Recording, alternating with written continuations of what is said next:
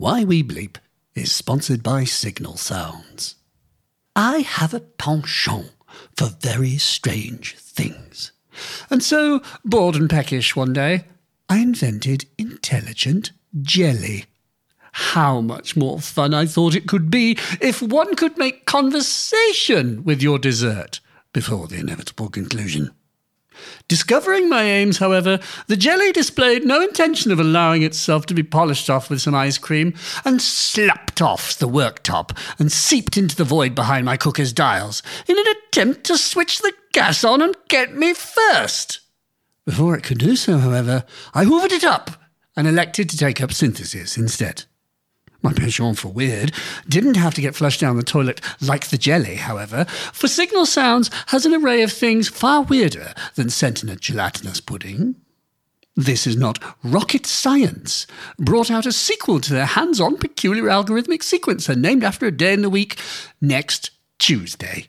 Biffaco have an effects module that uses Game Boy cartridges, and a company literally called Rabid Elephant have a Portal drum module which has been restocked after a 4-year absence. The only thing weirder than that will have been the reactions of the customs officer clearing a package labelled Rabid Elephant to a small shop in Glasgow. No wonder it took 4 years. Oh, look. They also sell gear from a company called Intellijel. That reminds me of something, all right. Come to think of it, the toilet has been acting up this afternoon. Oh, God! It's coming back up the pipes!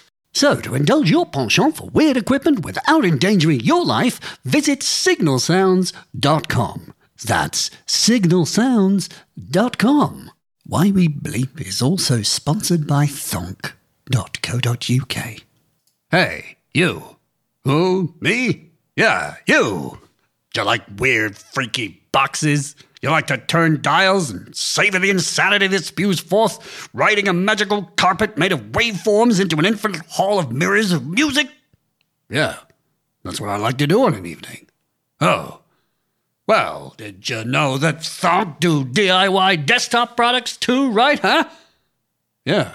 I watched the new Mylar Melodies video where he jams the dangly bits off that Crumb Drum and Freak FM, and I know it's not just modules at Thonk. No, it's desktop stuff too. Oh, well, did you know until December the 7th, 2023, they're doing 10% off those two fine things, the Crumb Drum and the Freak FM? Oh, I did not know that. But do I need to solder? No, sir. You do not need to solder. They are available as standalone products also. But I do recommend learning to solder. Just make sure you pick it up from the correct end, pal. Otherwise you won't be able to unlock your phone anymore. So, to get 10% off the Crumb Drum and Freak FM until December the 7th, 2023, visit thonk.co.uk. Thonk. It's not just modular stuff. Why?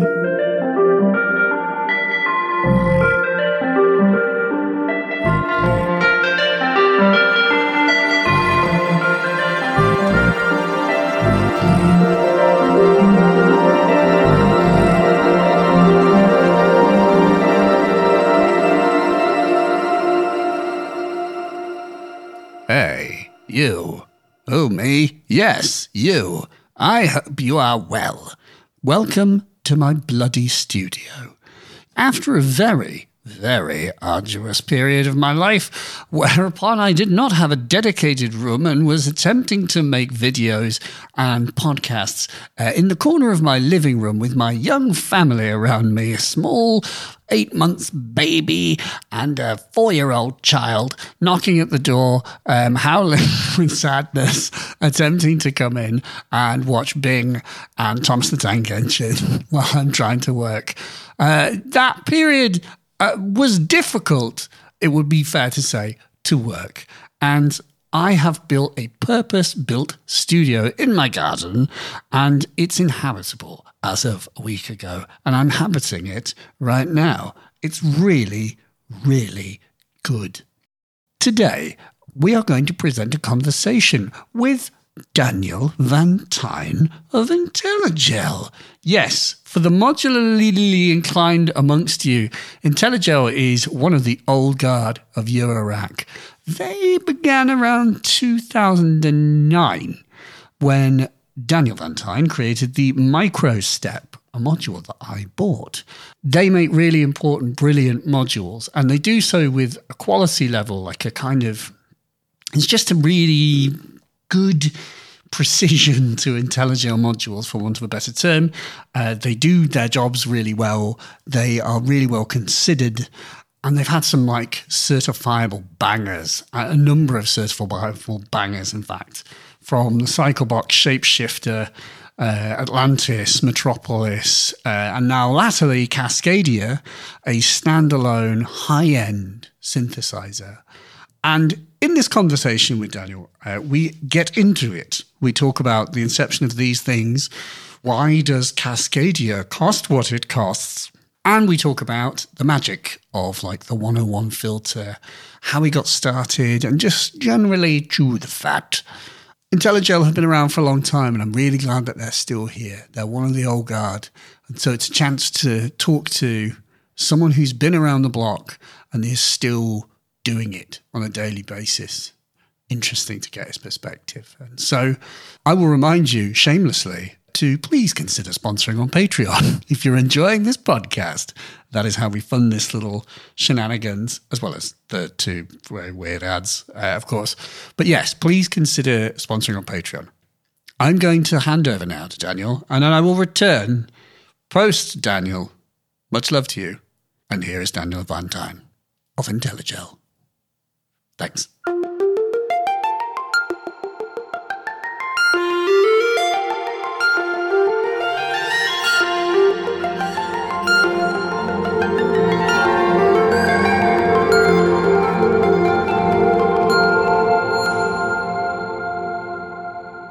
My parents weren't, I wouldn't consider them really deep music lovers, but they had a pretty decent collection of records. And so they had Kraftwerk and Popcorn.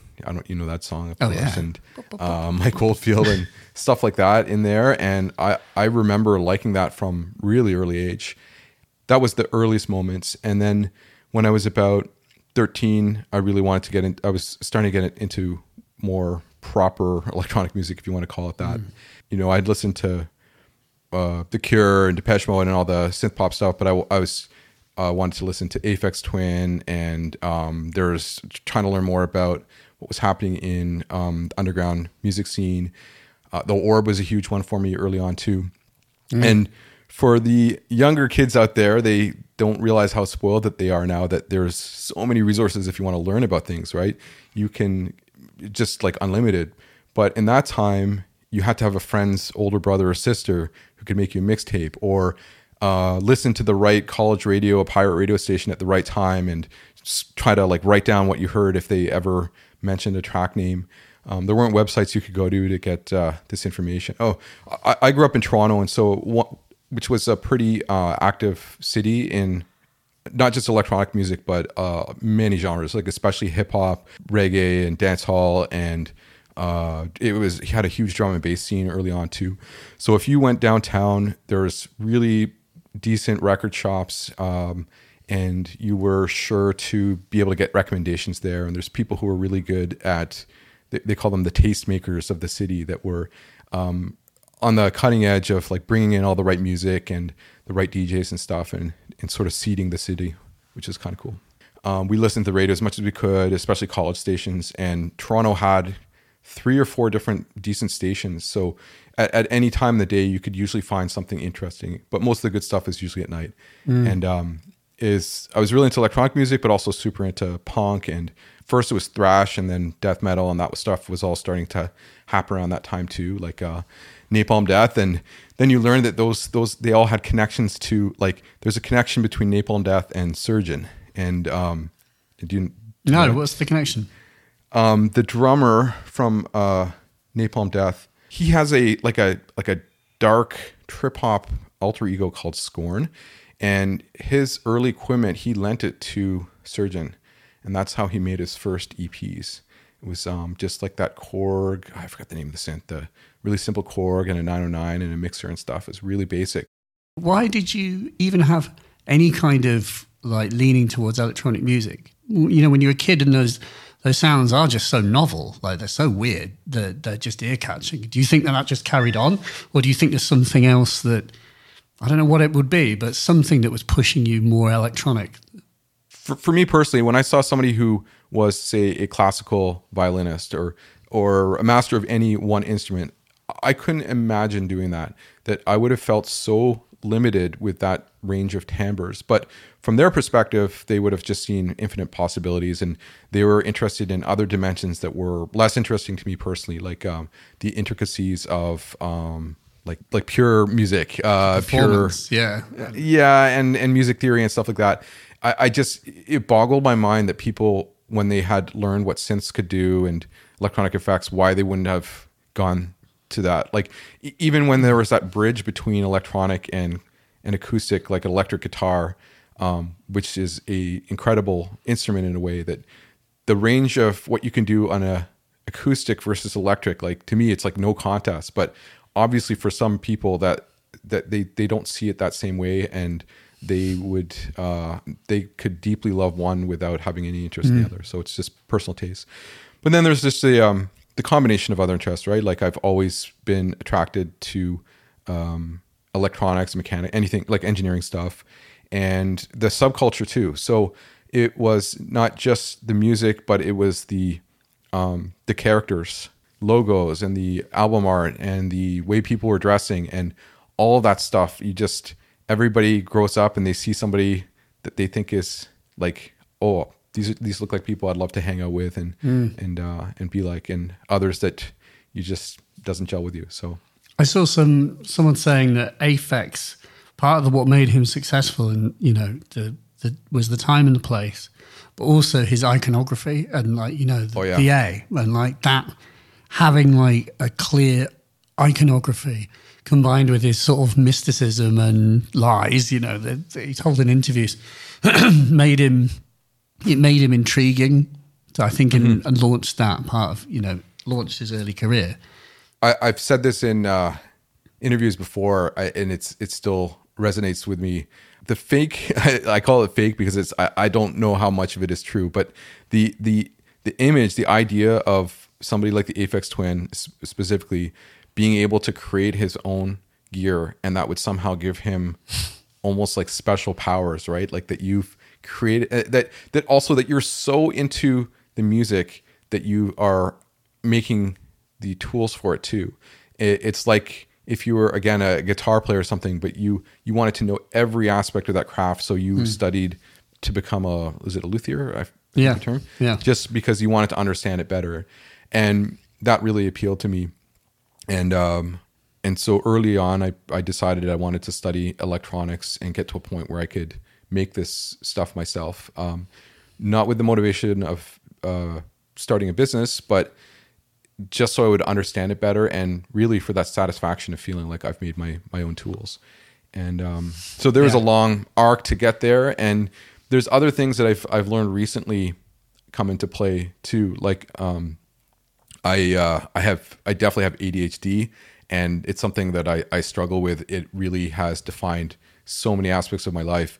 And one of the areas of work that are best suited for people with ADHD is being an entrepreneur, because you're doing a lot of different things, so you're never bored, and it's a really great place to harness like a lot of energy that you might have, especially when you get locked into hyper focusing on different tasks and stuff. And so the combination of loving electronic music, having a natural affinity for engineering and design too, I would say, and then having personality type that was not going to do well working for a company, it just ended up that this sort of this became the way.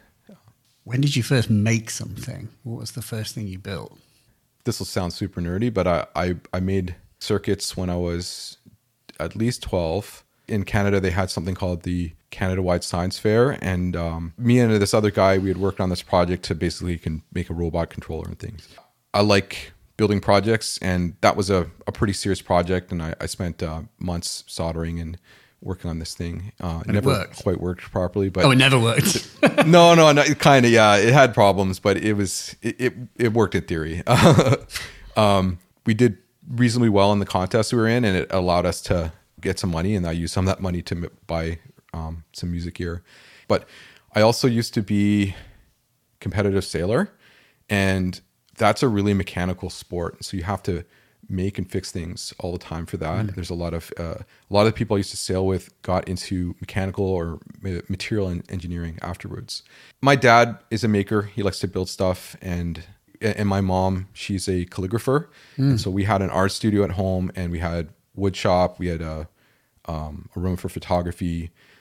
Wasn't a big house or anything, but we just had all the stuff and places to make stuff. So it was just part of our family culture.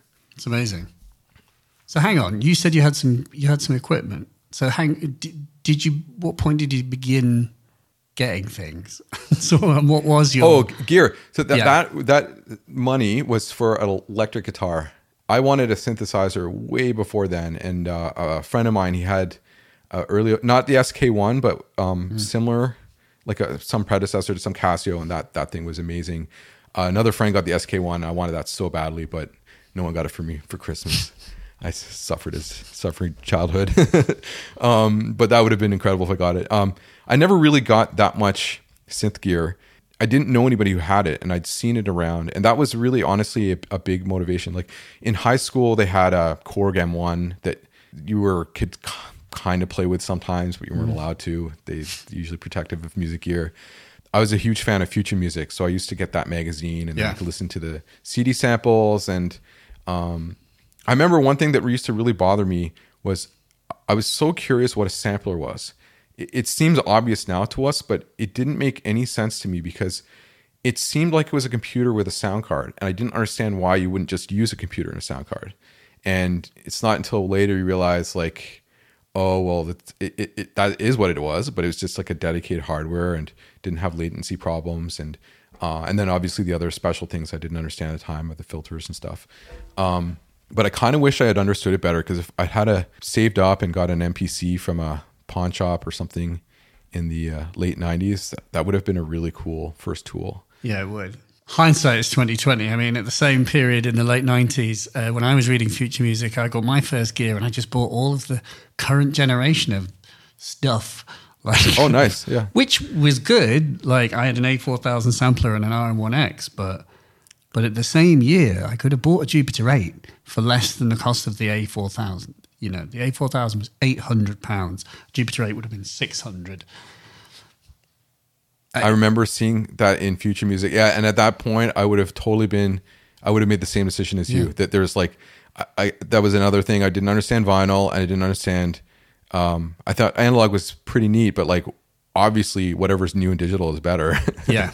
and even better than that was when it was virtual and software. Like, that was just turning hardware into garbage. So there's definitely a point after high school where a lot of things changed once I tried got to try different hardware. And the more you experiment with these tools you think are great, you start to learn their limitations. And so you played with the M1, but what was that the first synth that you messed with officially? Other than like the Casios and SK1s and stuff like that. Yeah, I would say so. We had a really cheap keyboard at home too. It was this like $200 Yamaha synth, and it had a weird FM section on it with these sliders. And so I actually played with it recently when I was visiting my parents over the summer, and you can just make gnarly. Wow. It's not a good synth, but I did use that to record. They do have like 2-op FM. Like some of them are half decent. I mean, yeah. If you're giving it to a child, like, it's still pretty gnarly to give them like a 2-op FM synth, I think, in any way, shape, or form. Totally. And now like I have 2 sons, and my youngest one had I gave him the monotone, or what is it called? Monotone. The delay. Oh, yeah. Because it's like $60, and he loved that thing, but it sounds really cool. And then if you get that cheap synth and put it through, like, I was playing with that a lot. I was playing with my kids, but really I was playing synths. And legit jammer.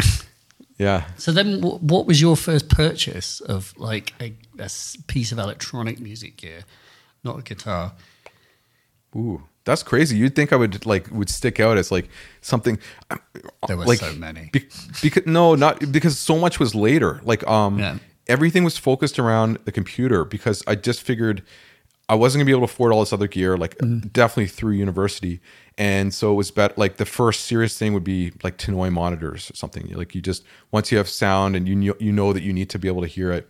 So this has got to be like 99, 2000, 2001 sort of time.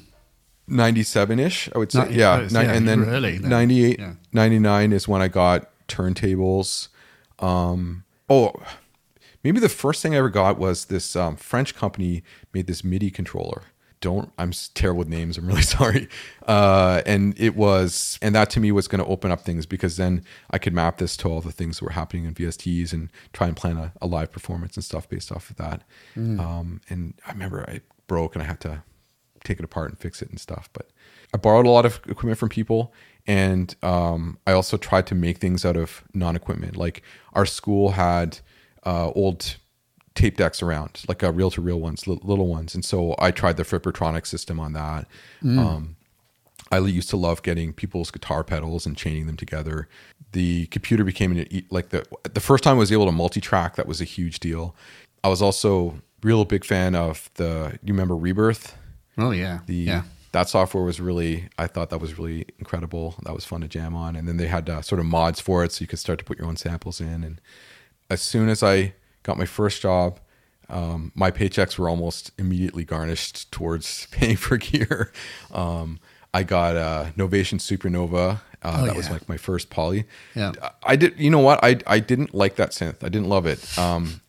I was still buying based on tech, like specs. And so on paper, that seemed like, and it's taken a long time to really appreciate how a one oscillator synth that sounds beautiful is way more powerful than a 16 oscillator with 20, blah, blah, blah, all the menus and the little beeps that it makes. Like, it's funny you say that. I mean, we obviously got into this at a similar sort of time. And so my first synth was a Novation Nova, which was the smaller baby brother of that. And exactly as you found, like, well, for me personally, it was just too much. Like, I didn't understand it. It was way too complicated. And it, you think if your first synth could be a 101, well, then you'd be fine. And now it's good. People can just buy 101s in their shop, quote unquote. Yeah. And that's also like where it's like, if you could have got one thing, an MPC sampler would have made a universe.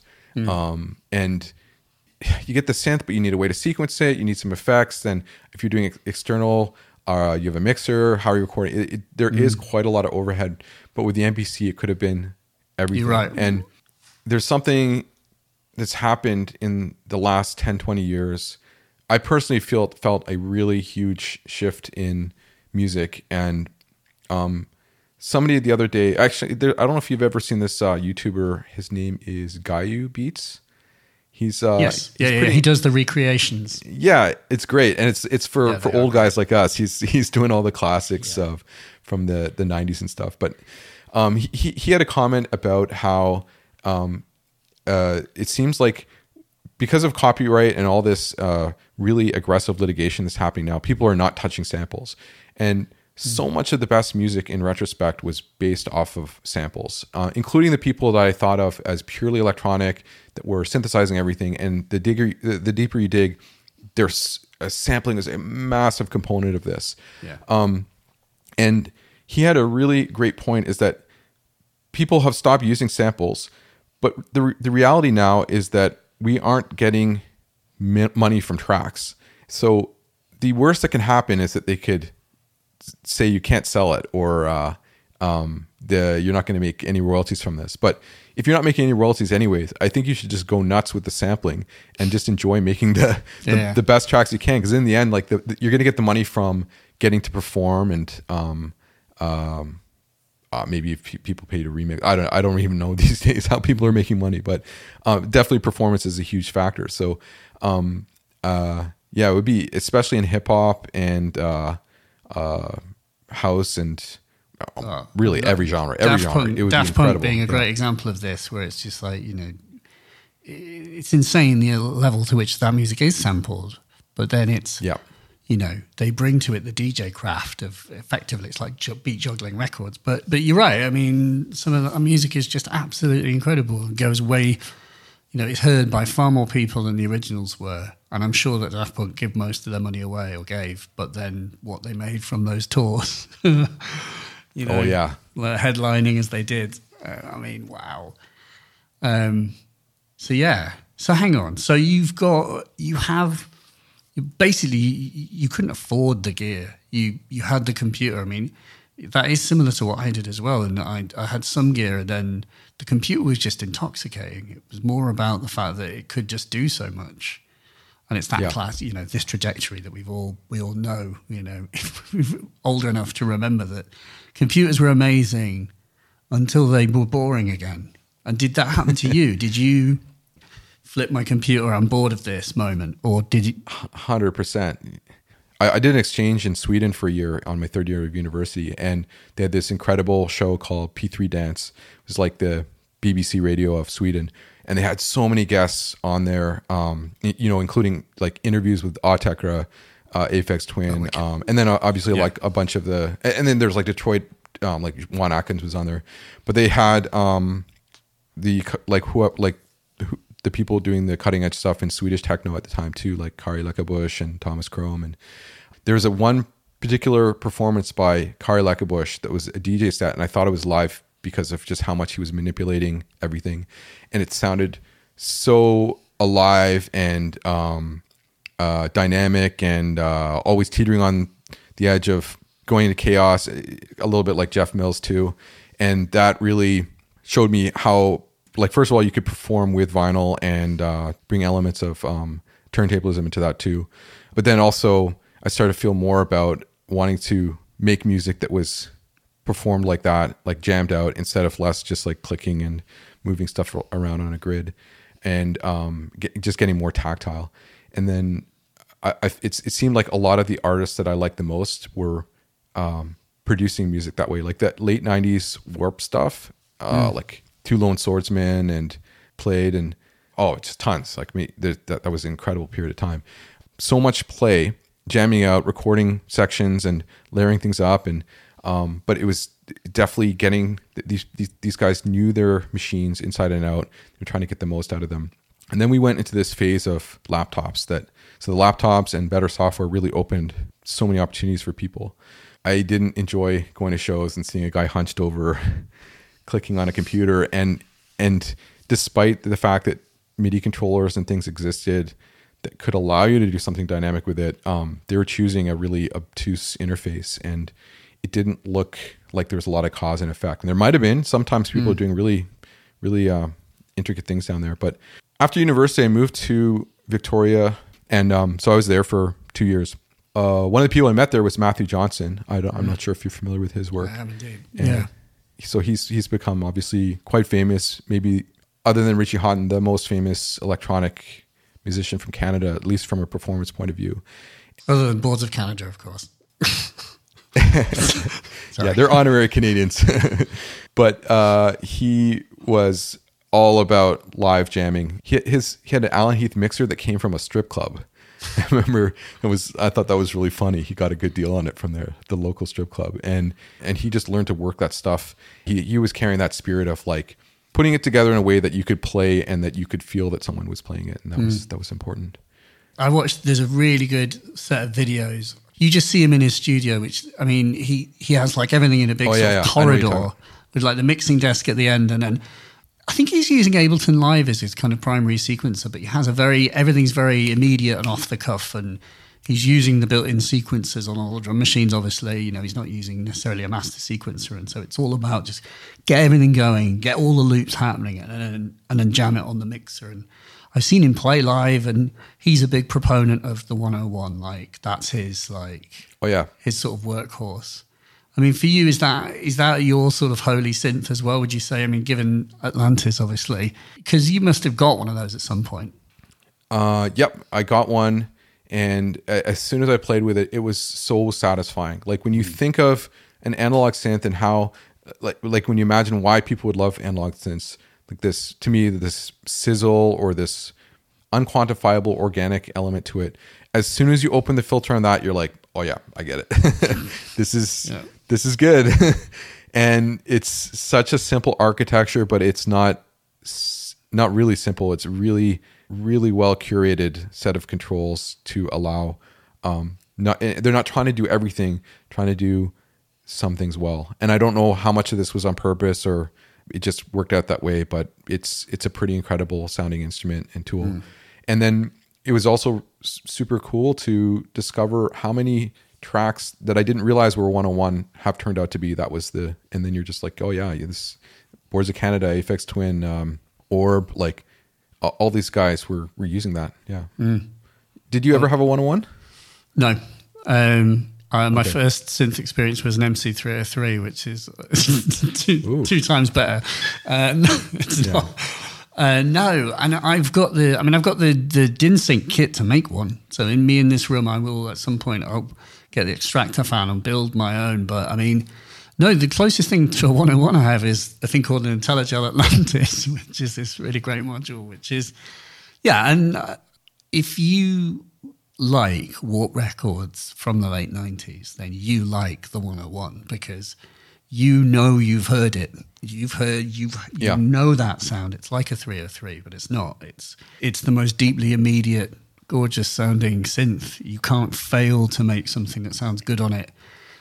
My other favorite is the Juno 60, and they're not so dissimilar in architecturally. And the Juno 60 is almost like a polyphonic. It's not. I mean, it isn't. It's not. They're all these subtle cork sniffer distant differences, but like there's something about just that filter. I mean, I don't know if you can.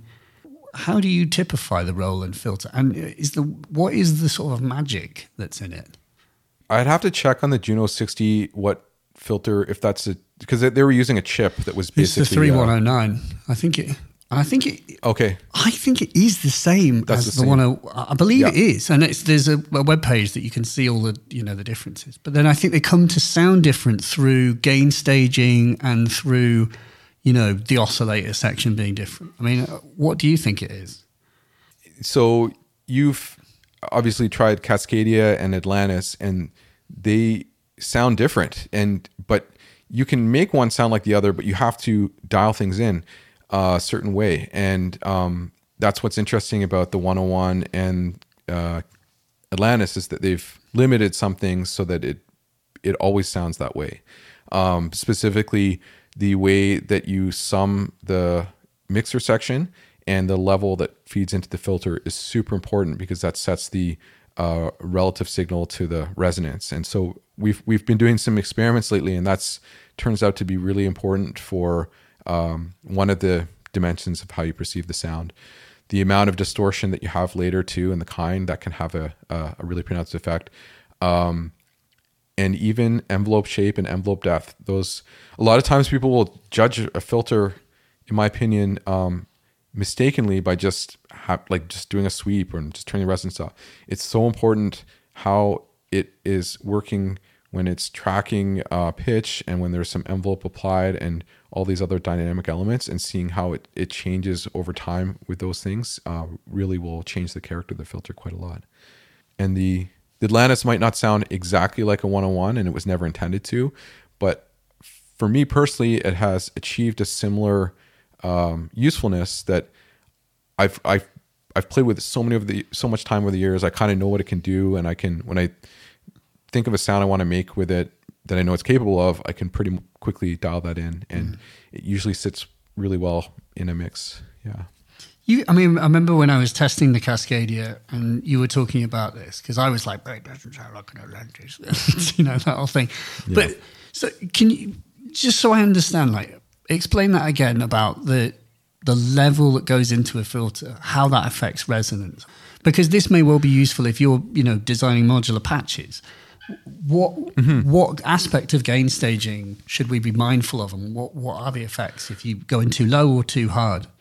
So one thing right off the bat, we were actually talking about this morning at work, is like the Eurorack levels are kind of weird because everything's powered with 12 volts, and the nominal signal level, so like the normal level for an oscillator is a 5-volt peak. So that's your normal signal level is already half of the available headroom that you have before it starts to distort. Like, so you can only double it in volume, and then after that, it can't go any higher. It's just gonna distort on whatever op amp you have.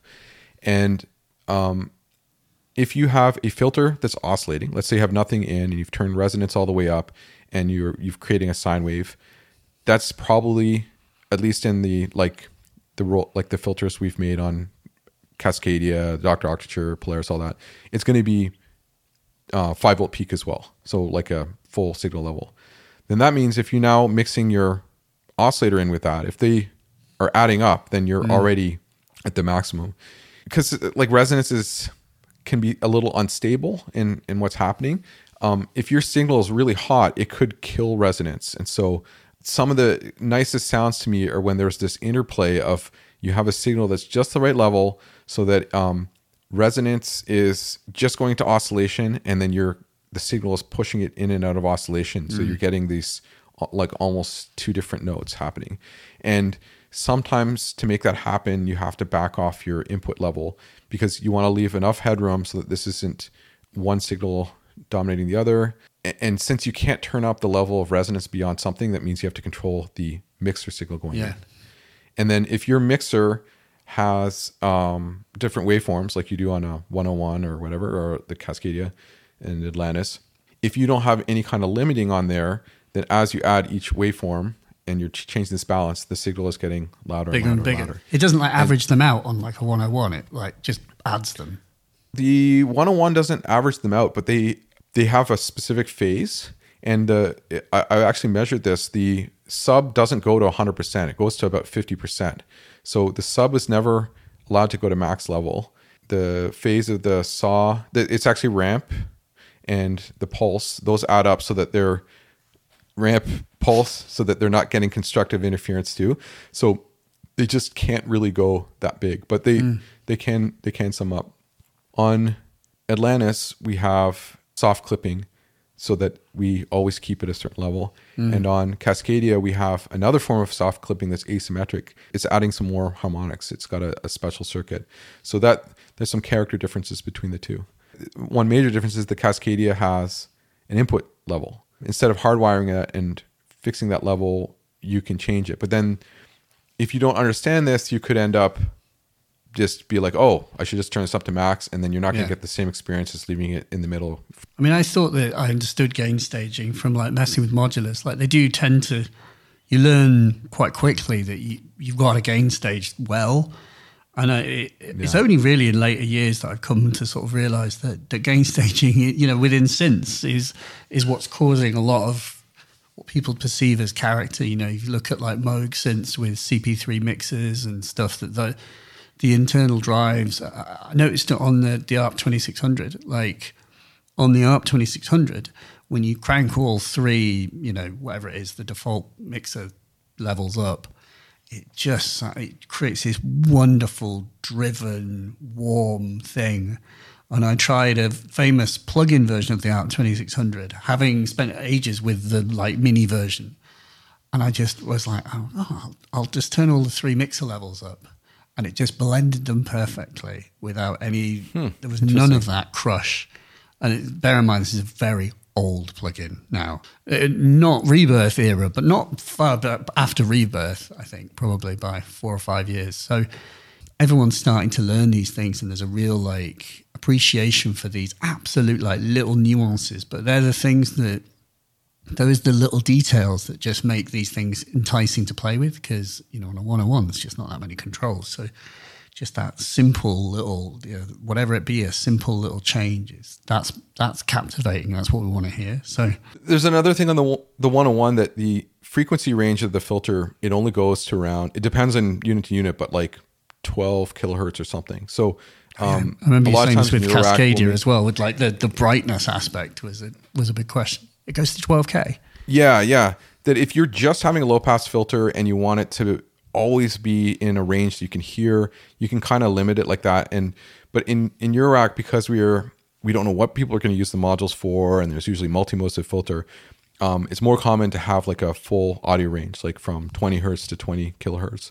But then if you do things like you have resonance and you're going sweeping up, you're going to go beyond where you can hear because it's supersonic, or depending how old you are.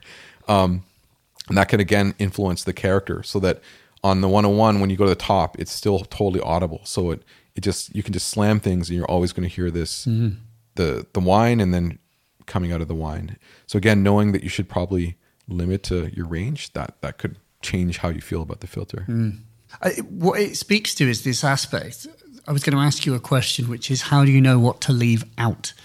Because that sounds like that's what we're talking about here, is designers that have, because presumably, you know, back in 1981, they could have made the filter go higher, and they could have made those choices, but they chose to limit it at a certain point, right? Or did they? And I suppose then the question is, you know, from your side, what have you learned about what to leave out and where to place the edges of a product?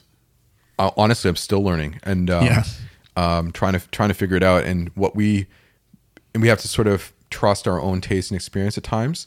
And so that might be great for 4-pole low pass filter, but when you switch to high pass and you can't cut it off enough at the bottom, there's going to be someone somewhere that is annoyed by that. And then do you start to make every mode different and try to account for those things? Do you have switches to change range so that you have the choice to pick full range or not? And it seems like a lot of the classic synths, they just seem to have got that right limitation the first time, and people just lived with it and enjoyed it. And I think the one takeaway I have from this is I think we're going to be a bit more confident in making some of those limitations in the future. We're going to trust our own taste and what we think is a better range, instead of just I would say this was definitely a character of early Intellijel designs in general. We were thinking way more in terms of much more discrete building blocks and having really wide ranges of stuff and just expecting the user to dial things in. But I've personally been enjoying using modules that have more things combined and some ranges that have been well thought out. It leads to a faster workflow and a bit more fun, to be honest, like less messing around. I mean, I savor limitations wherever they're presented, you know.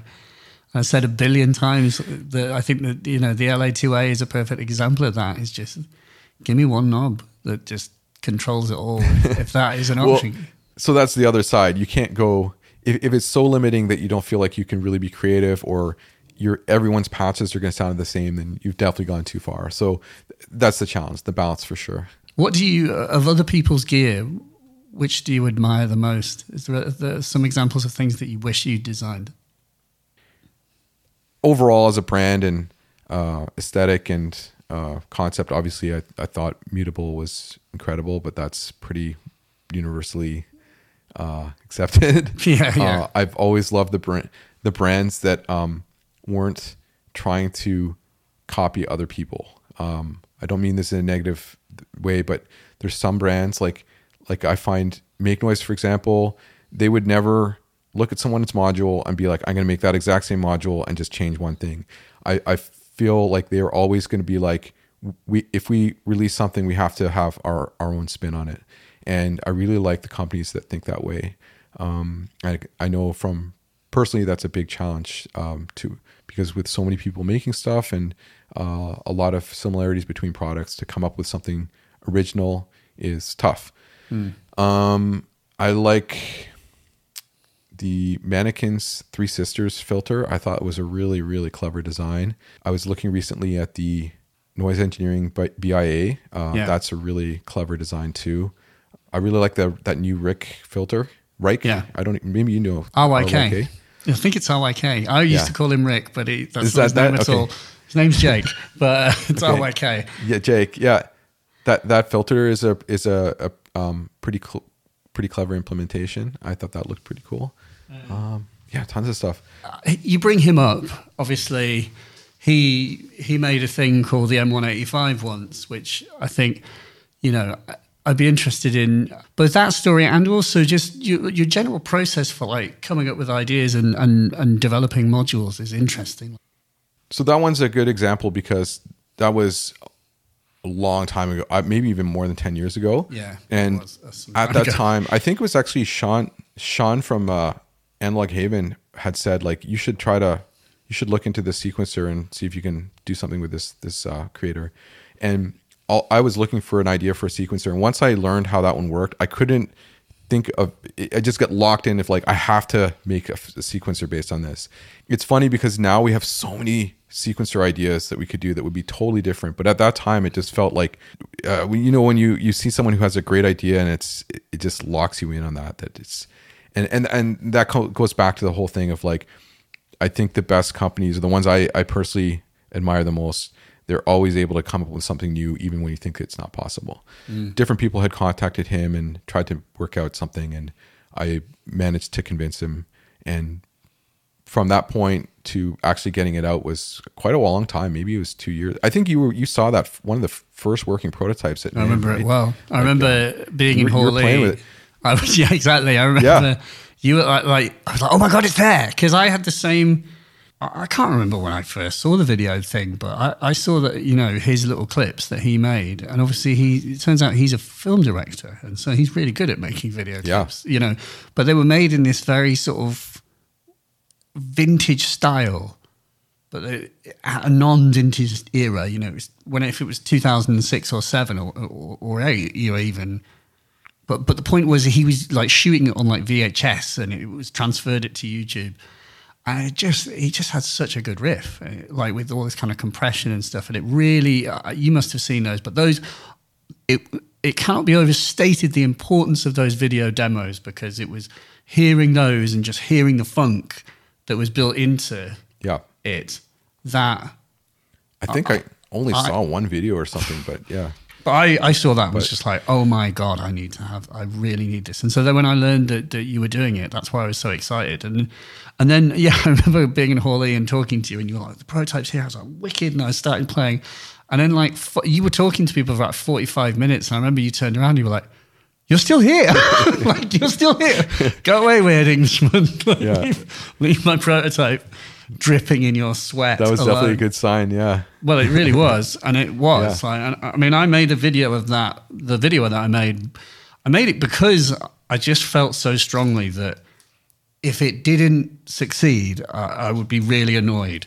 And I was like, so I was like, I'm going to make this video because I'm going to make you all want this, because you should all want this. And it was true. And super grateful, because that was a great video, and it got a lot of views, and I'm sure that was instrumental in helping us do well with that module. So thanks for that. That was great. I think it's the best application of the technology, as it were. That is, a video that can take your passions and it works, and people, and I've had such good feedback. Obviously, for me was like the first video that I'd made in that sort of vein. Minor melodies, whatever that is, that's sort of almost like a personality, a kind of character. Yeah. But it goes beyond that, because I get people who say like, I got into modular because of that demo, and so that's the power of an exciting product, is it can literally be like the wedge that gets you into an entire hobby. And that's also the power of YouTube. Isn't that cool that we can have this? So you can almost have like your internet big brother inspires you in a non-1984 way, but like it gives me hope for the future that these kinds of weird niche hobbies can propagate and will continue to find audiences and will continue to inspire people. In an increasingly segregated and difficult world. You were asking how we develop now, and it's quite different. We've got, and because of this is like 14 years now, we've had time to refine. So my core team of developers are myself, Wes, who's the lead software designer, Josh, who joined us. He was a master's student, and he did like basically an internship, and then we hired him full time. And he is now our expert in DSP, and the Sea Legs is really his baby. Seal Eggs his first. Sounds wonderful as well. What was your brief for this? Oh, he would be annoyed. I annoyed him with it because we started doing something unrelated to, like, really different. And actually, Sea Legs was originally going to be a small chorus module and something wobbly. Feature creep. Maybe more like, what's the Chase Bliss one? Warp Vinyl. There was a little bit of inspiration from that, right? But when in the process of working on this, he's like, oh, check it out if you put this extra delay time on. And we're like, oh, that's pretty cool. Maybe we should make a delay. And I'd always wanted to make a delay, and we wanted to put a lot into it. And let me just grab this, actually. So we had these DSP models, and originally, I don't know if you can see this too well. Thing. Oh, look. We had so many parameters mapped out that you could control. It took so long to figure out how to distill this into a smaller set that would fit on a Eurorack module that wasn't like 1,000 HP. Yeah. Like emulating tape and BBD, there's not things that you can quantify to say other than got to make this sound cooler, or I want this darker and fuzzier. And so figuring out this language that doesn't have any scientific basis and communicating that to somebody who has to turn this into actual numbers and algorithms, that was really challenging. And so we would have ideas of how we wanted this to work. It would take several weeks to happen, and then we try, like, oh, actually that doesn't work now. So it took a long time. It took us almost 2 years of doing this. In the process of this, we developed a really big library of DSP code and knowledge about so many things. Like, he read so many scientific papers on how tape machines work and BBD circuits and filters and all sorts of things. And so we have this huge amount of knowledge now that we can apply to keep moving my mic, that we can apply to future things. Yeah. I see this. And I see this thing called a backpack. Yeah. And I can sort of see that, and I can see I was like, oh, that comes out and that goes in other things, does it? Yeah. Yeah. The potential is there. Yeah. Okay. Almost everything that's on there were multiple versions of it that existed, like including the reverb algorithms and stuff. Like, and then there's some cross-pollination too. Like, some of the noise parts came from Flurry, and he's funny because I can't remember, I think he's around 30, but his music tastes it's like he's a Gen Xer. Yeah. So I consider him an honorary Gen Xer. And then the fourth person is Igor, and he's had decades of experience in the music industry. He used to work on the Muse Receptor. And he worked on that. He's done a ton of work with Dave Smith before, and he's not doing engineering. He's more pure product development. And so between the four of us, we have pretty different personalities, and I'm usually coming up with a lot of ideas, and they're getting immediately rejected by these guys with very good reasons. And all of us have problems with going on tangents, but I'm the worst. And jumping between, and this is the ADHD thing, I jump between way too many projects. We've different systems where, like, we have this Trello board where we have all these different categories and columns and combinations and ideas. And we have our chat system, and it's just littered with diagrams and mock-ups and stuff. Because with limited time and resources, and this last few years has been an absolute roller coaster, we keep having to choose our battles. And some stuff we get really far along with, and we actually put on pause because we decide there's something that makes a lot more sense. You also have to react to what's happening with competitors and changing technologies. And it's... Well, I was going to say, tell me about this last few years, and especially, like, people from the outside don't understand. I mean, the price of Cascadia is one of those things, I think, where people are like, why does it cost so much? That they simply should have made it half the price and they would sell twice as many. Talk to me about that, and tell me what lay people don't understand about the last few years and the cost of making things as well. I think that's a really interesting thing to get your insight on. So anything you make, at least in our world, you basically have to figure out the cost to build it, and the minimum price you can sell it for is 3 times the cost to build, and ideally 4 times, because that and that seems like such a crude way to come up with a number, because that bare costs then, and the multiplication then has to factor in the labor for processing it, the failures, the tech support, the dealer margin, all the R&D, of course. And in the end, the profit margin is way more narrow than you might think. And then you're taking a gamble on how many of these you're going to sell. When you have custom stuff, there's a minimum quantity that you have to order, or else they simply won't. You can't build it, or it'll be even more prohibitively expensive. And on this particular product, every single circuit, we wanted to make sure that it was performing to an optimal level. We weren't cutting corners anywhere. This goes back to like making sure there's maximum headroom levels, low noise, compatibility with different signal. Like when you start to add up, like each individual switch is $1 or $2. The custom knobs, the custom slider caps. Unless we are making something in the tens of thousands, and we changed the way our circuits work, and we made them less patchable, less capable. That's the only way we could have gotten this cheaper. Yeah. Can you say how many you make? To help people understand the scale and help people understand what point would you get a bigger break? We built 500 this first batch, and we had to buy parts for that almost 2 years ahead of time because of the shortages and stuff. And we bought parts for more than that just in case, because if after going through all this and there's still a chip crisis and stuff, you don't want to be in a situation where you put in all this work, because you also need to sell a minimum number just to sort of break even to begin with, and to, especially when it's a new product category, and figure out if you're going to be able to make more things like this. Super steep learning curve, but yeah.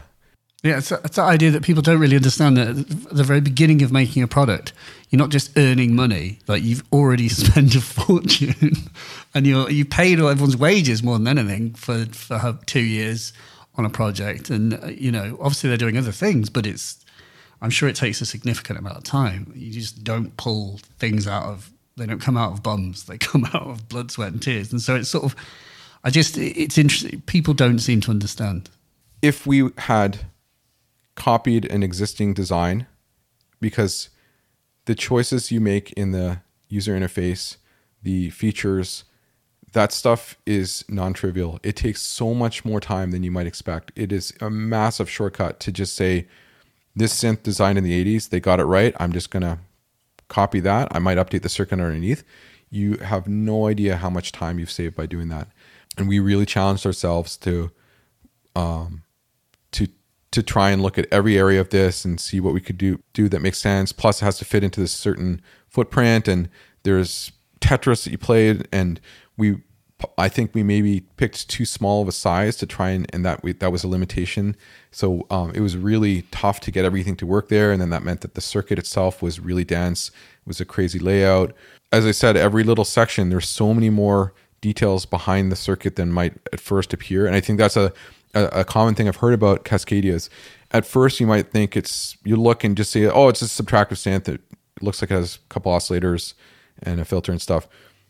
But as you look closer and closer, there's so many little extras there. And that's what I hope people are when I first saw it, I was like, oh my God. Like, I was just like, look at this.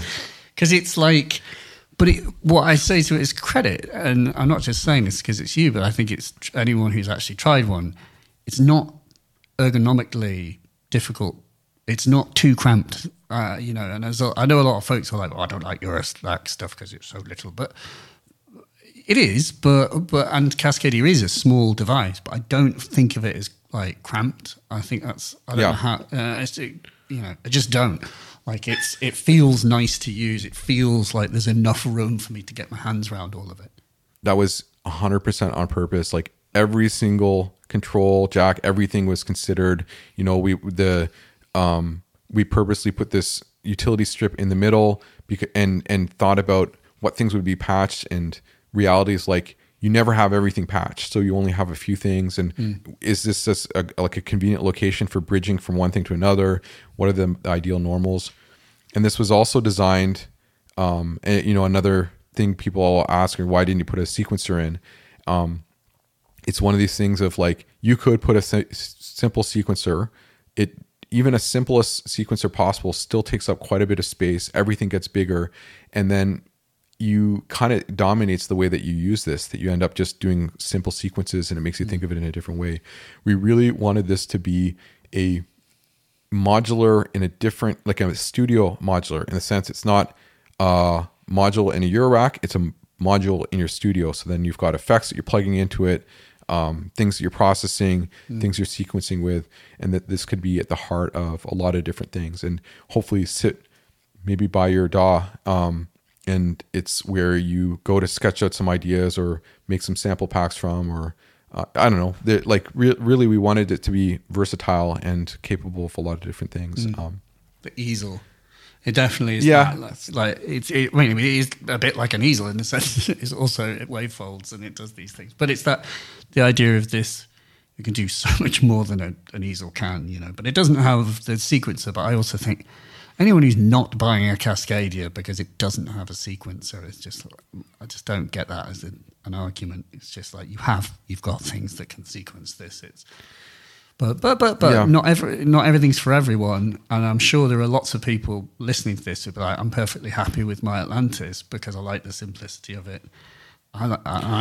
Me too. I'm not going to get rid of my Atlantis, but I'm very happy to have the Cascadia too, and that plus the 2600 and the grandmother is like this kind of.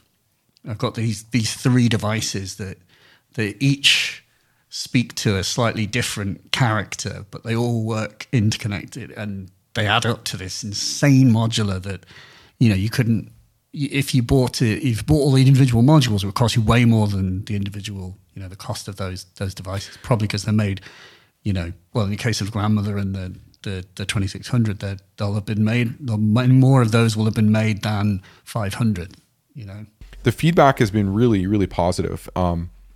It's taken us a while to get out this first batch, and this summer has been pretty wild for me on a personal level. Like we ended up moving house.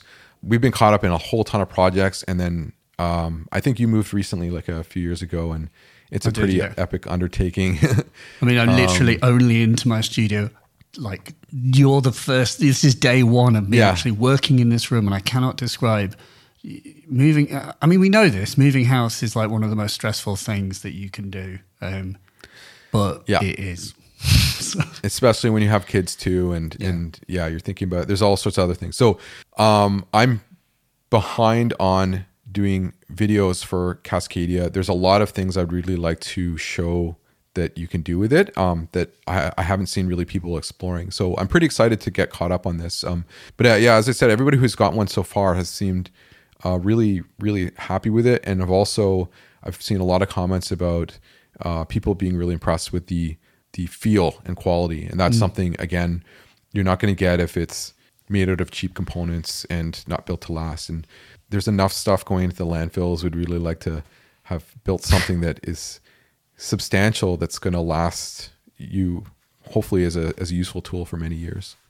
I think the thing I'm most proud of is, despite how many new companies are coming into Eurorack, all the changes, all the roller coaster of products, or pandemics and products or stuff, that we are pushing ourselves to still try and come up with stuff that is relevant and useful and maybe surprising.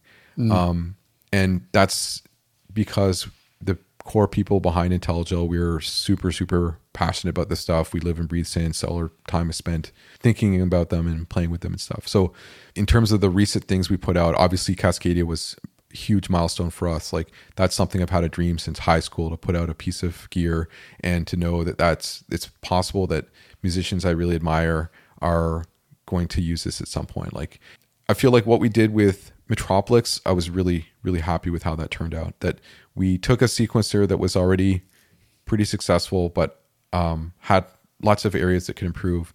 And I think we've created something. Every time I sit down, I come up with something new with it. It just feels like a really creative tool. And there's so many details that have gone into that.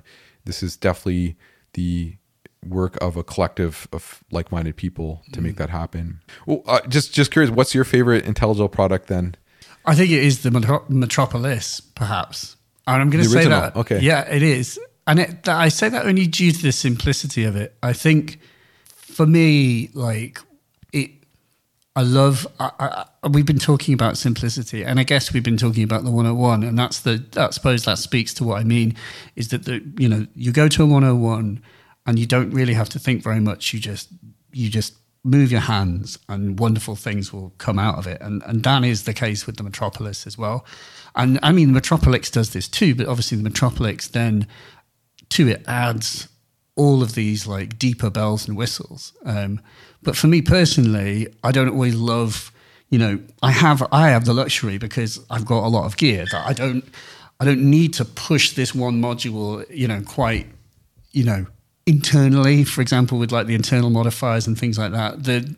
Whereas I would almost rather, my favorite pairing with the Metropolis was always the pressure points and brains, because you can just, you can just touch the plates and shift it from one, octave shift or like, shift the sequencing. And that just, everything in front of you, just very simple, but it just leads to great results. And it's, at the moment, all my stuff is in chaos, but I will put together a kind of Metropolantis, like a sort of a hybrid like Metropolis, or it will be the Metropolis because I've got the Metropolis in my like live system, and just that and Atlantis, or that potentially in a sequencing rack with the grandmother 2600 and Cascadia. I've been thinking a lot about the ARP 1601, and I've got the 2600, and I really want,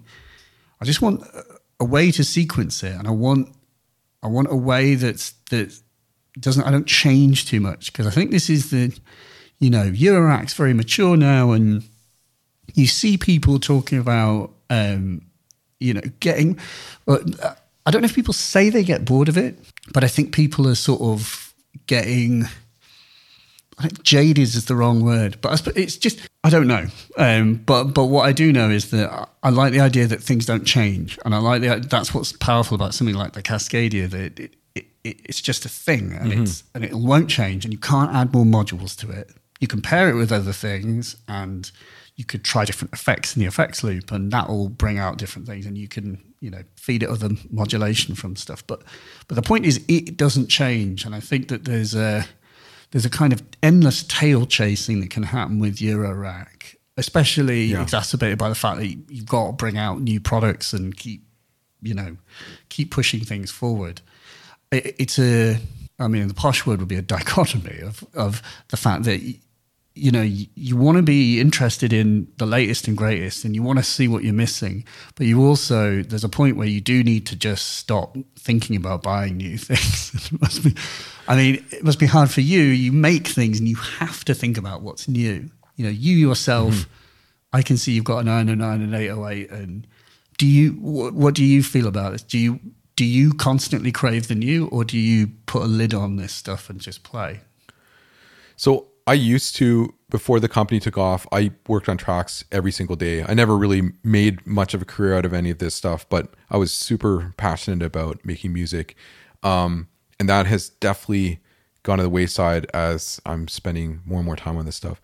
So we have all this gear around, but I find I'm usually using specific things when we're focusing on something new. What is like something a point I wanted to make though is I've noticed that quite a few like seemingly successful musicians, especially in the modular space, they seem to have a really important limitation that they impose on themselves, which is whatever their performance rig is going to be, they try not to change it for, like, I think Richard Devine, he's got this rig. He even has like a module that we made called the Mutagen. I only made like 100 of those 14 years ago, and he still has that because it worked as a mixer and he doesn't need to change it.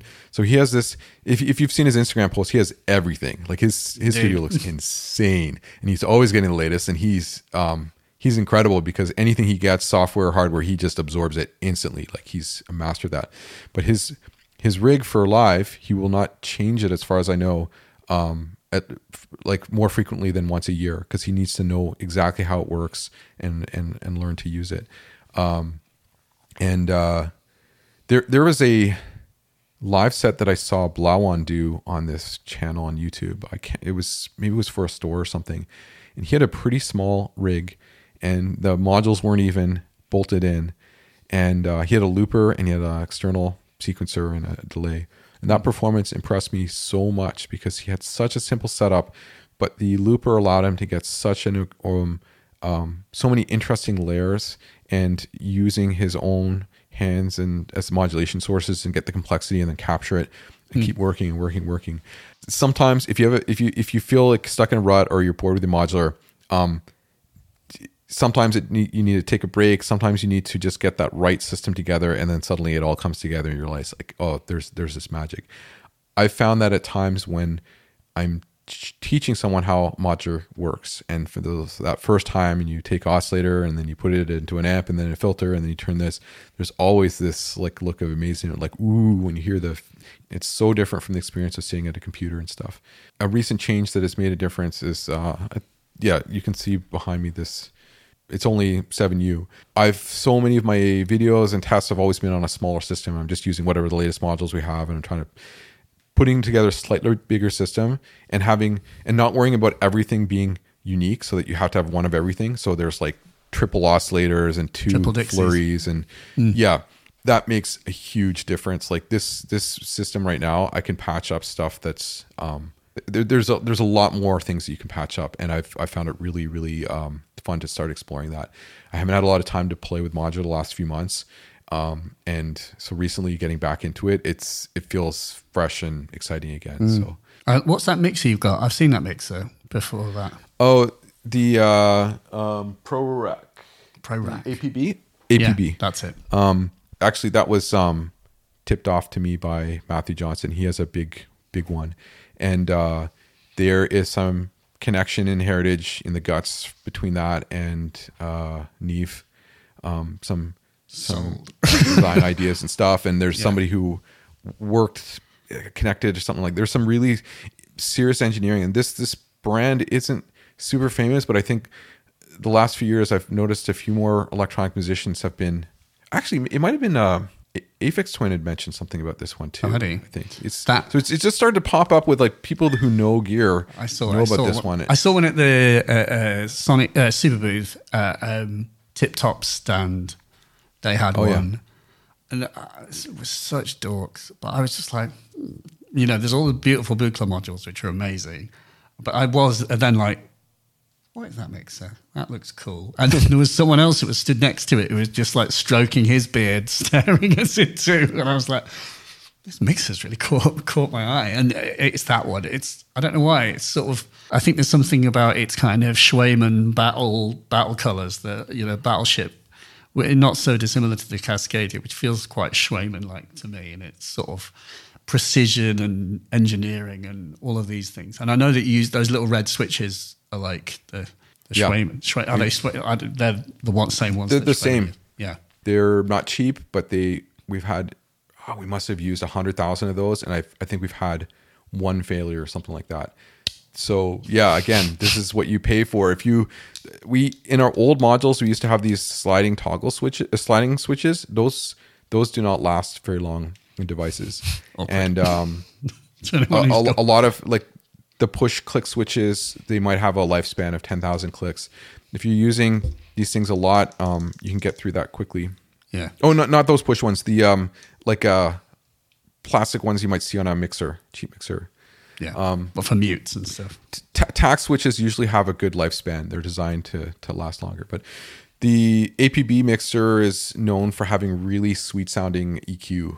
And then also if you look, this is actually designed for live sound reinforcement, but because of that, it has really flexible routing, which is excellent for electronic musicians. So literally Googling it right now. Yeah, it does look, I mean, it just looks beautiful. But I mean, I was looking at, because I moved in here and I'm like, oh, cool, I can actually get my Circlone out and my samplers and just actually build my rig. And I was looking at getting a sort of mid-sized mixer and kind of in that holy trifecta of like Midas, Venice, Ghost, 24 Those are good LE, too, yeah. And the Ghost is probably, the Midas Venice is that small, tricked out sort of thing. But then the APB kind of looks like it's in a similar vein, that sort of like compact, precision, interesting, good for techno, because lots of sends and other little tricks. Like 6 cents or something. Yeah, the Midas Venice is a staple. It's a lot chunkier and it's an older design. This one,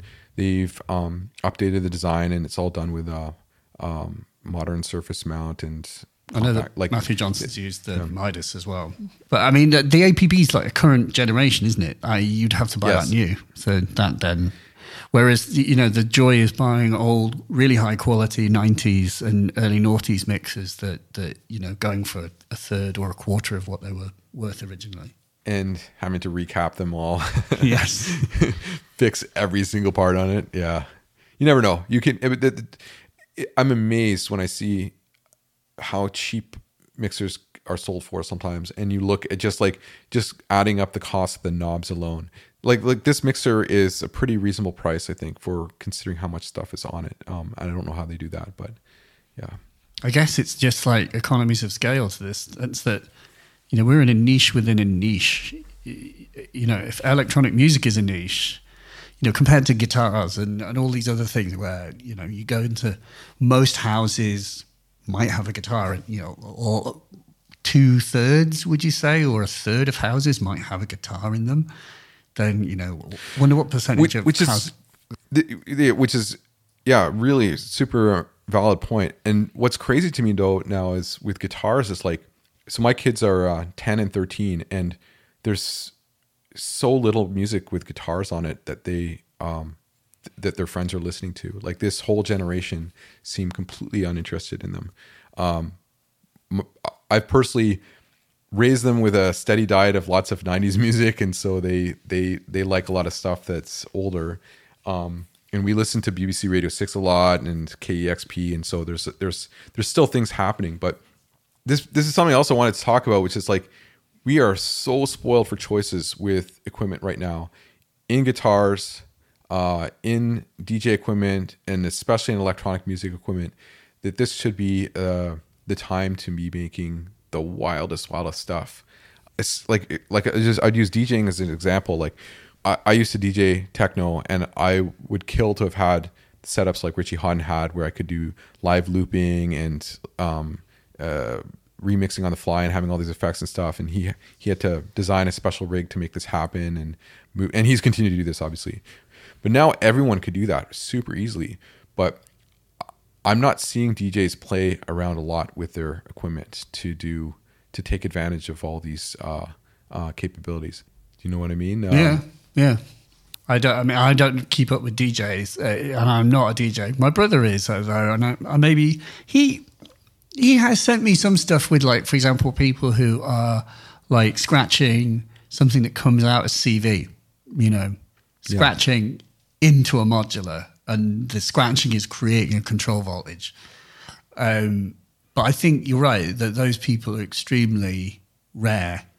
Even within the sort of synth world, how many people are really consciously trying to create new forms of music with this gear?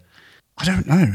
I think it's exciting that there's so many more controls available to do really doing crazy breakdowns, really quick to layer more than, like, when you're DJing vinyl, you're always, even if you're trying 3 turntables, or it can be like, I don't know if you ever heard of this DJ Algorithm who used to play on 4 turntables.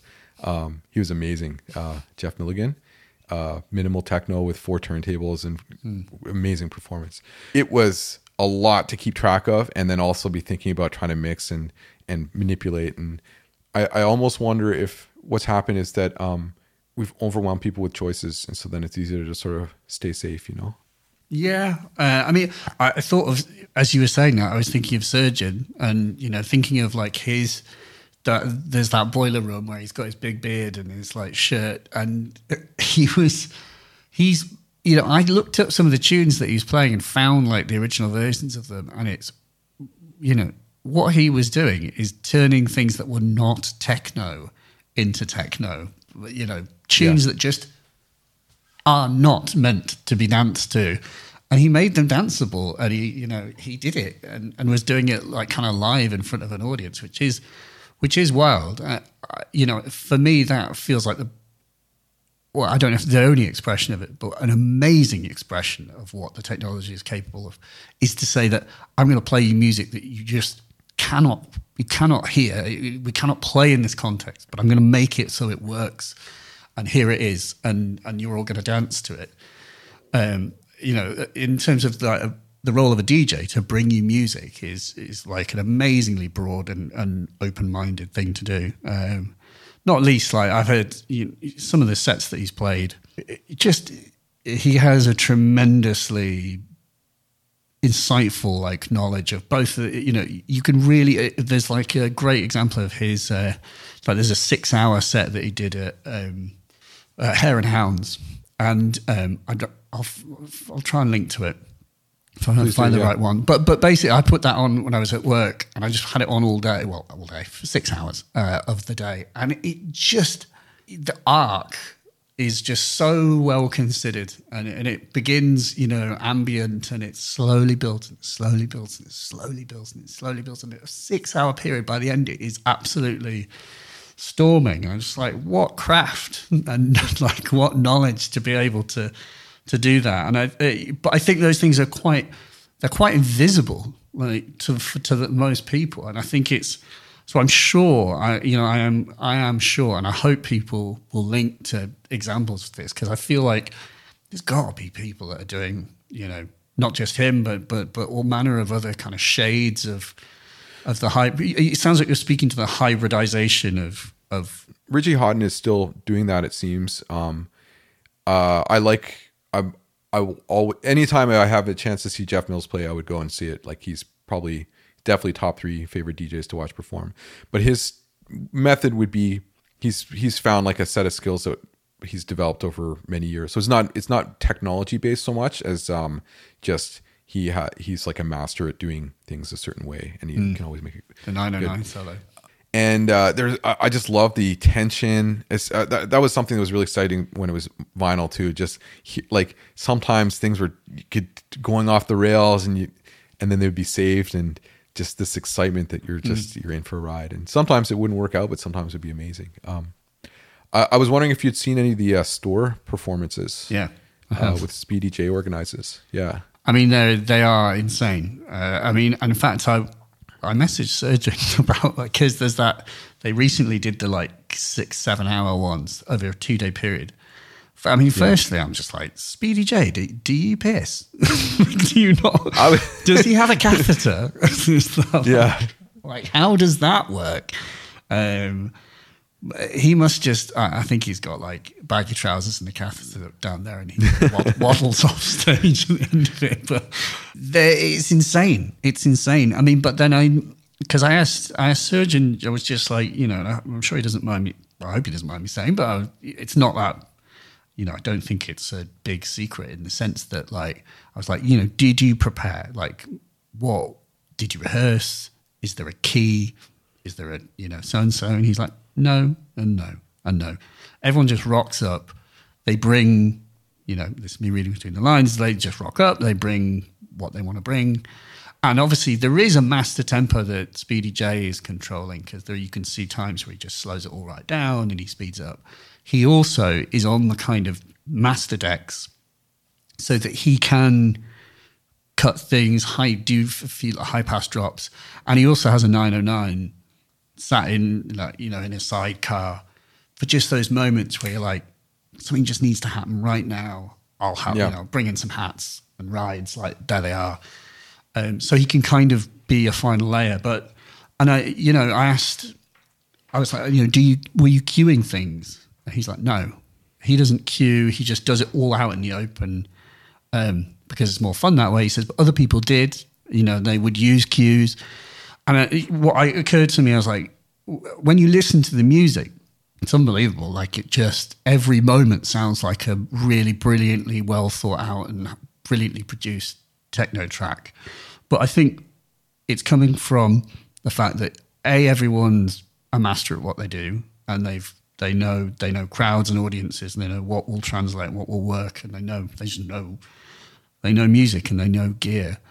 But they also, you do, when you've got 5 or 6 people, you do have the luxury that you're not on all the time, and you don't have to, it's not just you and no one else, which is the thing that, certainly I found, and any solo artist knows that, it's just you. That's very different to you and 6 other people who are contributing, and, so that half the battle's knowing when not to play and to get out of the way and let them do something, and then come in when you have something to say.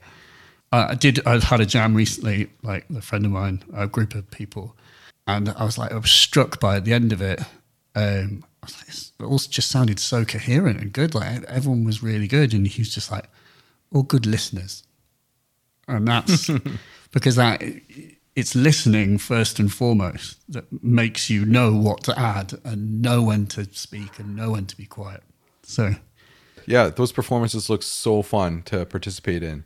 Like, I think there's a delicate, you don't want too many people, but you don't want too few.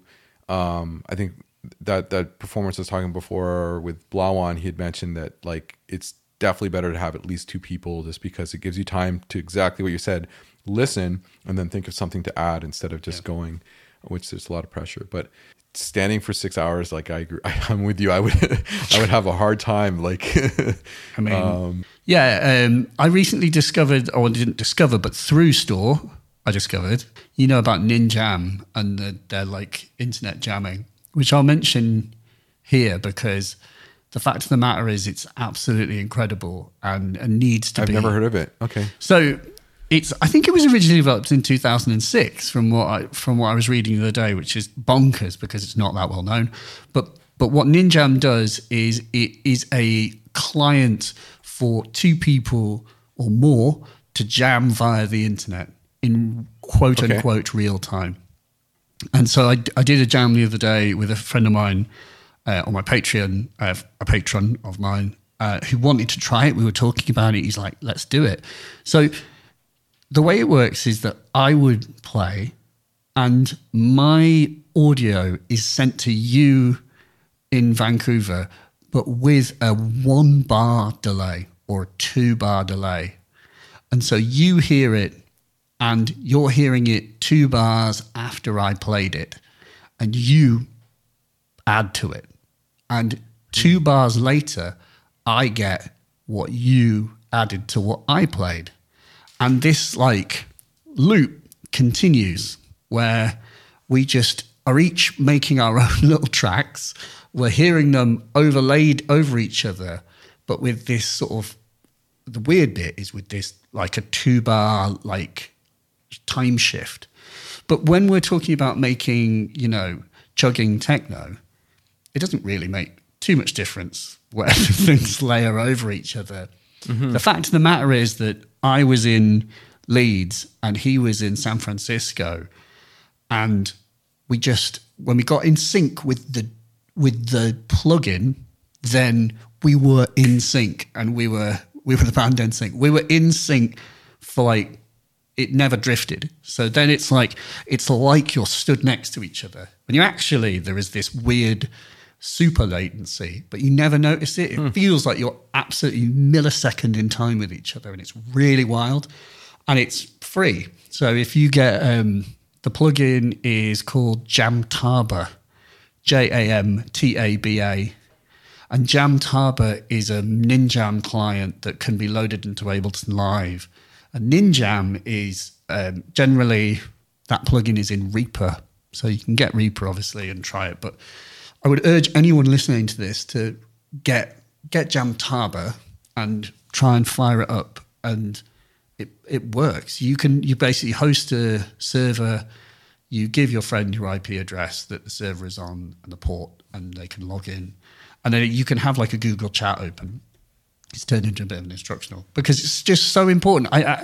It works. Like, it works so well that it's upsetting that it's not more popular. And Store did this during COVID. They were using Ninjam to do those remote jams. So Surgeon and Speedy J were jamming together like they were in the same room.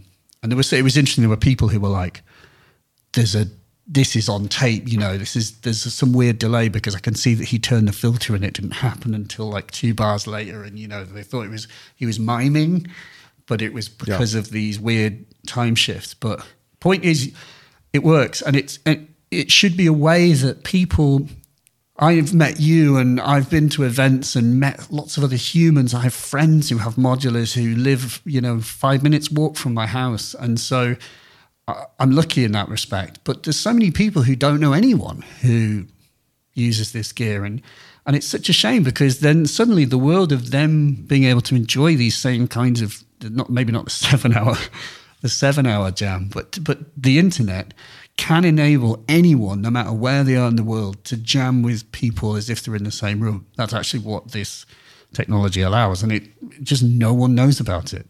Yeah, this is really cool. I'm going to definitely look into that. Wes was really, really hyped about the store performances during COVID, especially that was something that was a real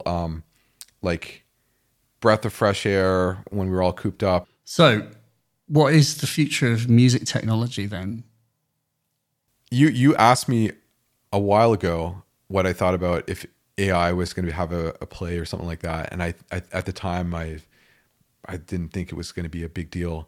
That was maybe 6 months ago or something, maybe longer. Now I think it's going to change a lot. Okay, so this is something that's really interesting. There used to apparently be this cycle between pop and rock, like alternative rock or rock focused music it was every 12 years that they would kind of shift what was the most popular and dominant. And so like 91 was when the peak of, that's when grunge came to the forefront, and then there was like a bunch of Britpop-y things that were happening after that, and so it was guitar, and then it went blah, blah, blah. Apparently that cycle has been broken after 50 or 60 years. And there's this Canadian podcaster who's talking about it, and his theory is that this last wave has been dominated by live streaming, or not live streaming, by online streaming. And the stream, instead of DJs picking music and promoting things, algorithms are promoting things. And so the algorithms have been fed based on what was popular at the time, and then continue to feed that same vibe. And so we've been locked in a period of time of being promoting a certain type of music, and then it's just kept that going, which is a really interesting thing. Whether that's true or not, it's interesting to think about that, because we are definitely in a new phase. And then some wild stuff has happened where we've really been demonstrated recently the power of AI to create convincing audio and video and pictures from nothing. Or even more worrisome is when they are able to, when they, like people, when it is able to process an artist's work and then recreate almost like identical new work. There's something happening. Wasn't there like a Drake or a Weeknd song or something like that where that was... I mean, I've now seen like a bunch of these kind of mashups, which they sound really good. They sound frighteningly. I mean, they sound horrendous. I mean, but they sound good. Like they sound like what they're meant to sound like. I mean, it's interesting what you say about the, when you say streaming service, you mean like Spotify, and it's the curation, like the algorithmic curation that happens there. I was wondering about that because right now, we're recording this at the end of November, and everyone's having their Spotify Wrapped things. And I mean, people are using Spotify for its convenience, but I worry that what will happen on many levels, when Spotify has AI, and so that it will have AI radio that will be completely tuned to your preferences and just spit out infinite novel music, Like, and some of the visual stuff that is happening, like Mid-Journey and what the images that is capable of creating are astonishing. They are astonishing. They are like literally like dreams made real, like, these mashups of things that it can create. And so the idea that when you can just listen to the perfect music, it's like something from a dystopian novel. There is that, like, there's some like old Archie comic where there's like, in the future, oh man, we just push a button and we listen, the music comes out. They're like, oh man, that sucks. And it kind of does suck, because I suppose what's the human, where's the human and all of that? But I don't know. Like the beauty is in the eye of the beholder as well is part of the problem. And will that, you can make a case that at this point, all forms of creativity are just mashing up to, two old ideas being mashed together. And that can either happen in wetware or it could happen in software. And at the end of the day, a human has to appreciate it. So it's that thing of, if you've got a generative Eurorack sequencer and you're just letting it play, it still requires that you yourself choose what to keep and what not. And that makes it your own, because a human has vetted what everyone else hears. But I suppose that isn't always going to happen. But I suppose then the other point is that artists are already not making any money out of music, so they'll make even less. But they'll still make music because they love to, right? Or will they? A lot of things will be challenged. We'll be challenged on what the human input means, and can we discern human performance and the embracement of the imperfections? At what point can AI mimic even that? I would love to say that that's years away, but I think it's way closer than we were realizing, and so that's obviously going to impact our tools. And I'd love to have an algorithm and just be like, give me weird, garage rock from 1991, but only the mistakes. I want to hear just mistakes, just like everything out of tune, all the drums at the wrong time, and just see what it comes up with.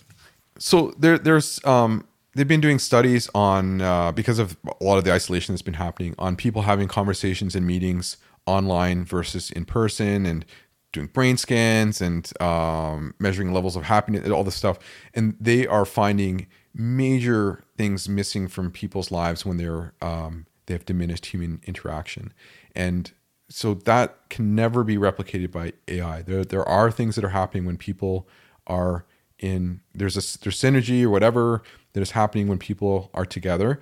And so AI is not going to be able to recreate that replace that. And so maybe what's going to happen is that we're going to push people towards reacting to this AI by having more in-person contact with each other for performance. It's not inhuman. Yeah. And going to not just online store, but going to the club in the Netherlands and dancing with other people. Yeah, and some electronic music doesn't need to be alien and cold, as we well know and love. But some tools are more conducive to expressing that than others. And this is where I love analog gear, and I feel like there's something in that. The advantage of analog electronics and electric guitars is that they can be loud over their acoustic counterparts. And so maybe there's still going to be a place, maybe not forever, but there's still going to be something to happen. But so the focus might be to think more about what would benefit an in-person performance and what benefits human interaction with those tools. Personally, that's something I remain interested in, and I think that's, if I'm planning about the next few years, that's something that I'll be trying to keep in mind for sure. And that would definitely influence the kind of devices that we want to make, that if it's going to fit into that model.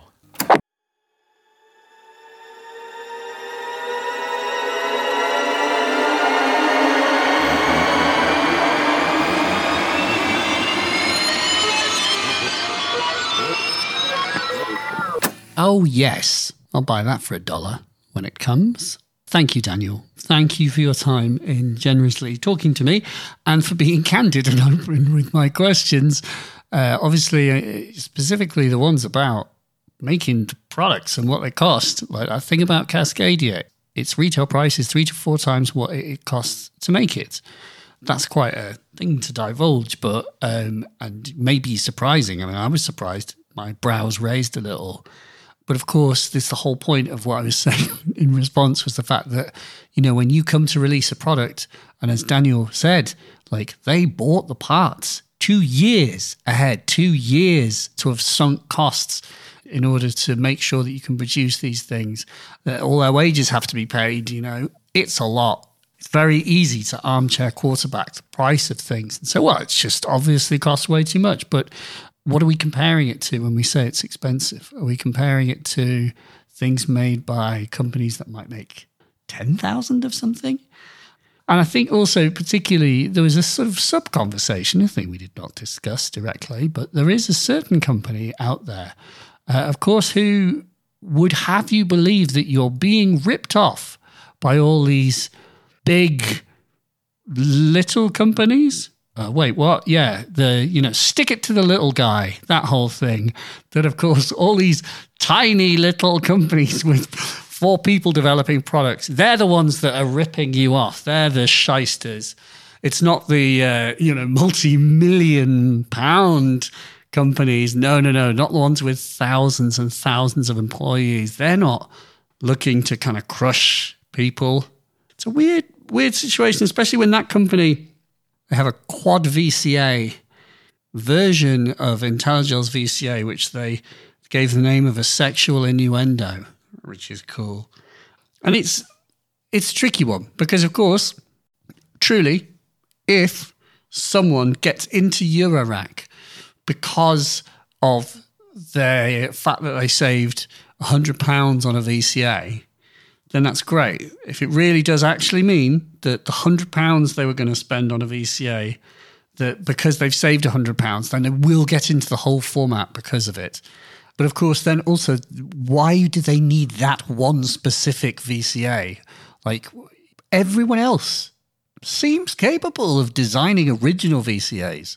Like, everyone else has done what Make Noise did. What Daniel said when he said that what I like about Make Noise is that they look at what's out there and they try and fill a corner that hasn't quite been done before. They try and find a new spin on it. And that creates innovation. That's the difference between being inspired by the Surge Dual Universal Slope Generator and the Buchla Function Generator, the 281, and Dupfer mixers and other bits and bobs, and thinking if I put all these together in a weird original way, I'll get something that's like them, but its own little unique configuration. Versus firing up Photoshop and being filmed in a company video, literally with maths panel in one part of the screen and a version of maths in another.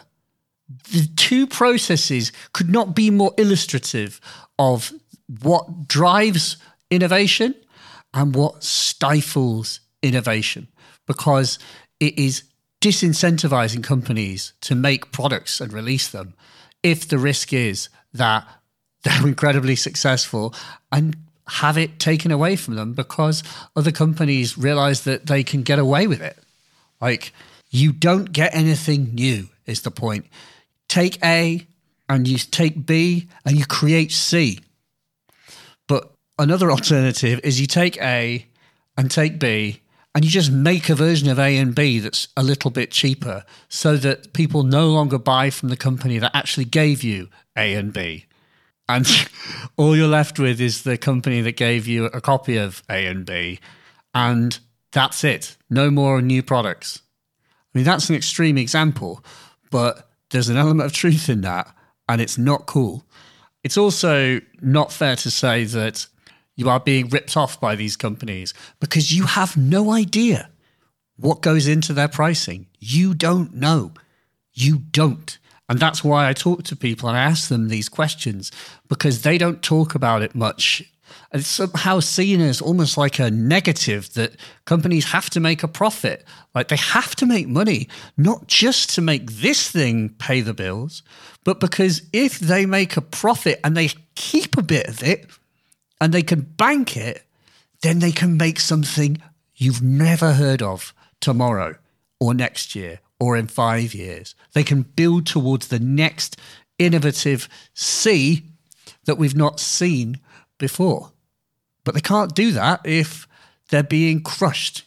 So it really bothers me because I speak to these people and I see their passion, I see their originality, and I see their good intent. I hate to see it stolen from them. It sucks. Let's celebrate original, innovative, boutique companies that are still here after all this time and are still inspiring us by making interesting creative products that try and do new things, that try and put a new spin on something, that is to be celebrated.